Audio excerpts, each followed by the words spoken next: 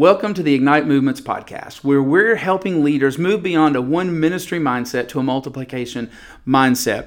We've talked over the last several episodes about all kinds of different things. We've talked about laying that disciple-making foundation. We've talked about raising up leaders so that multiplication is possible. We've talked about crock-potting your church and not rushing that public launch. We've also talked about some very practical nuts and bolts things day to day that once your church is up and running that you have to deal with, like speaking every week and how do you prepare messages. And so today what I want to do is I want to dive in to something that is, I think, an extremely important part of a church's ministry, and that is student and children's ministries. No matter what type of church you have, whether it's a cafe-style church or whether it's a home church or whether it's a full production Sunday morning service style of church, there's always that question is, what are we going to do with children's and student ministry? And that question should encompass more than what are we going to do with them while the adults are trying to concentrate. In other words, where are we going to put the kids to basically help us be able to do what we need, what we feel like we need to do? There should be way more of a plan. That question should really encompass the idea of how do we grow their faith and raise them up to be disciple makers as well. What's the path that is going to take them from just beginning to learn about Jesus to becoming leaders and disciple makers who are rooted in their faith? And so that's the question. That's what we're looking for as we plow through this episode. So I'm not going to tell you how to structure a children's ministry or a student ministry.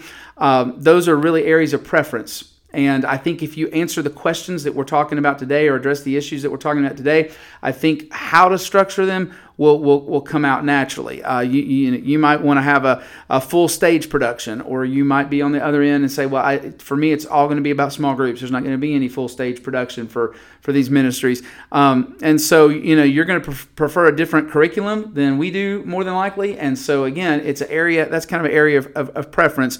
But I believe that if we'll look at these 5 issues that we're going to talk about today, it's going to drastically help you to figure out the best way to structure your children's ministry and your student ministry.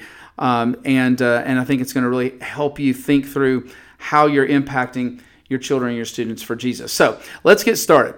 This brings me to the first one, which is identify the goal. Right? You got to start with identifying the goal. That may seem simple, that may seem silly, but before you go looking into curriculum and deciding what form your children's ministry or student ministry needs to take, figure out what you're trying to accomplish at each stage.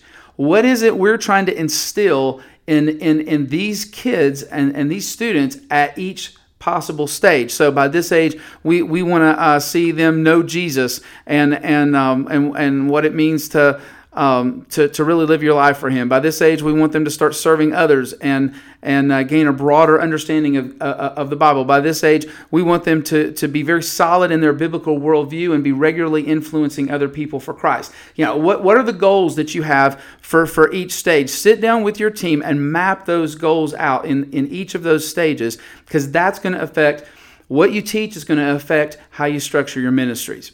The second thing is this: use the goals that you just came up with to develop a plan for the main things you want taught in each stage. So first you have kind of the overall goals in each stage. So now to reach those goals, what actually needs to be taught?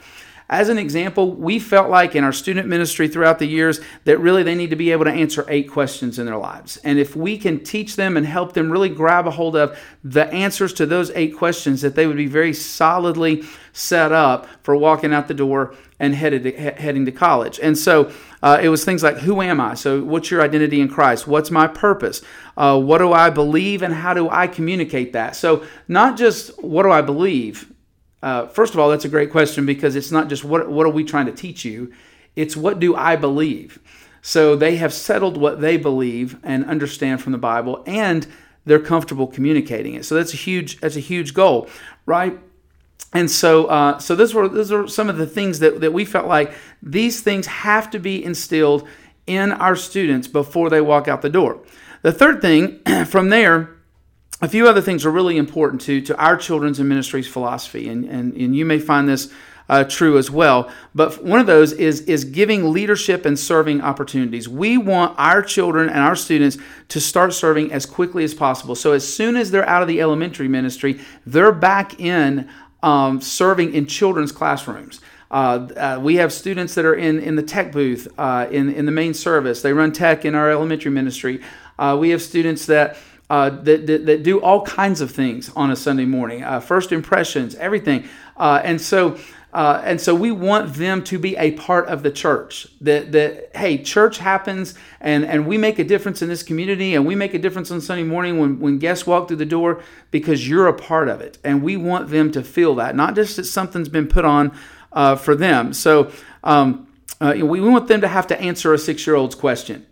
Right? We want them to pray with someone who's struggling with drug addiction on the street. We want to challenge them with that. And so our students are also constantly out looking for opportunities to serve in the community as well, because we want to push them, right? We want them to have spiritual conversations with their friends, and then we be able to coach them on how to handle those difficult situations while they are still in our youth group.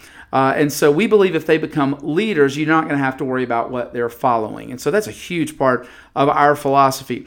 Another key part to our philosophy is the idea of 5 voices. One of our student pastors is always talking about this concept that was, I believe, in a study that said that really a kid needs 5 additional voices besides their parents, all saying kind of the same thing, so that the message will really be solidified in their lives. And so for us, one of those things could be forming a small group of parents that all have kids or students the same age. See, at that point, you've got people kind of raising their kids together, that you've got them discussing certain things. And so it cuts down a little bit on the peer pressure because you're working with other parents who are saying, hey, there's this event coming up. Are you going to let your kid go to that? So you don't get as much of, so-and-so's parents, they're letting them go, so that helps a little bit. But also it's like having additional, the extra moms and dads around, right? These kids are coming over to your house, and your kids are going over to their house, and they're having the opportunity to also hear not just from their parents, but other people's parents as well. Also, their small group leaders are going to be a huge voice in their lives as well, right? Volunteers that they serve with on a Sunday morning. So if you've got a 8th grader who's serving in the 3-year-old classroom on a Sunday morning, that volunteer that heads up that classroom should not only be thinking about, okay, I'm serving these 3-year-olds, but also think, man, along the way, as I'm serving side by side, shoulder to shoulder with this 8th grader, I want to make an impact on their life. And so I want to pour into them as well. The van driver on the student mission trip, the small group leaders or host homes for Disciple Now weekend or a student conference weekend, all of those are different voices that can be put into a student's life that's going to help influence them. And so we all know that sometimes kids will listen to other adults, sometimes better than they'll listen to their parents. It doesn't change the fact that parents are still the primary spiritual influence, and we'll talk about that. But it helps tremendously when there are other voices saying the same things. And so this is one of the reasons that we're structured the way we are. We do not have a big youth service, so to speak. We have youth group night. There are some large group type things that happen, but for the most part, the main emphasis is on the relationship with the small group leader. That's really what we want to emphasize. And that's also why anytime a small group leader could step up each year with their kids and continue to have and build that relationship with them, that is absolutely huge. And that brings me to the last one. Okay, really important piece of our philosophy, probably the most important part is to partner with parents, because parents still are the number one influencers on their kids. No matter what you do with all those other voices and that kind of thing, if the message is going a different way at home, then it's probably not gonna stick. So we want to partner with parents to grow children spiritually. So anything you can do to put resources in the hands of parents that are going to help them have further conversations about what you're teaching at church is going to make a massive difference. You can create a Facebook group with your parents in it, and you can post things there saying, hey, this week we're talking about this. Here's 5 questions you could talk about at the dinner table this week. And so there are ways to put resources in their hands. You could have a parent meeting right before a kid's camp or right before a student retreat. And you could say, hey, here's what your kid's going to be taught. When they get home, here's some follow-up conversations that you could have with them along the way. Anything you can do to help parents reinforce what you are teaching is going to be powerful. And here's the thing about this, and you know this and I know this, right, is that you're helping parents with something that they don't feel comfortable with, right? So what happens is we as pastors, we stand up and we say, you need to be having devotions with your family, and you need to be teaching your kids at home, and it's your responsibility. You're the primary, and that's all true. But picture a dad like thinking, okay, I'm going to get serious about this, and it's time to sit down for dinner, and we're going to have a spiritual conversation, doggone it. And he just flips open his Bible, and he's like, where do we start? And yet you've got student pastors who get paid to who get paid to focus on what do students need right now. And so just adding that little extra piece and parents, here's your part of the conversation that you could have with them as well. So you're spending all this time and effort thinking through what is it students need right now, and you've got an opportunity to just pass on that extra information to parents and partner with them to make a massive difference in the kids' lives. One other thing to think about is designing your children's and student ministries right from the beginning so that they are scalable. So what you are doing at one church or one campus when you first get started is something that could be done in many locations, many campuses, many churches that have been started. Just thinking through that from the start. If you're really going to multiply movements, then you got to think through those things from the start. As we wrap up today, I would encourage you to really take these 5 things that we just talked about and sit down with your team and talk them through and say, where are we on this? Do we have an answer to that? Do we know where we're headed? Do we know the main things we want to get across at each of these stages?